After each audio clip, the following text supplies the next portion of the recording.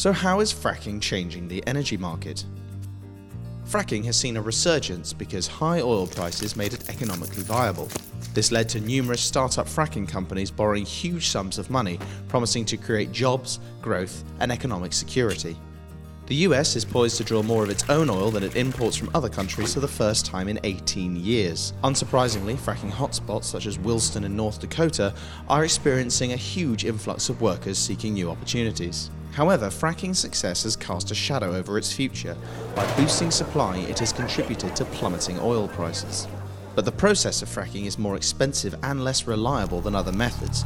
So, as success for fracking depends on high oil prices, fracking companies may soon see their bubble burst. At least in the short term, fracking has changed the oil production market, reducing dependence on traditional exporters like Saudi Arabia. But how big an impact fracking will have in the long term remains to be seen.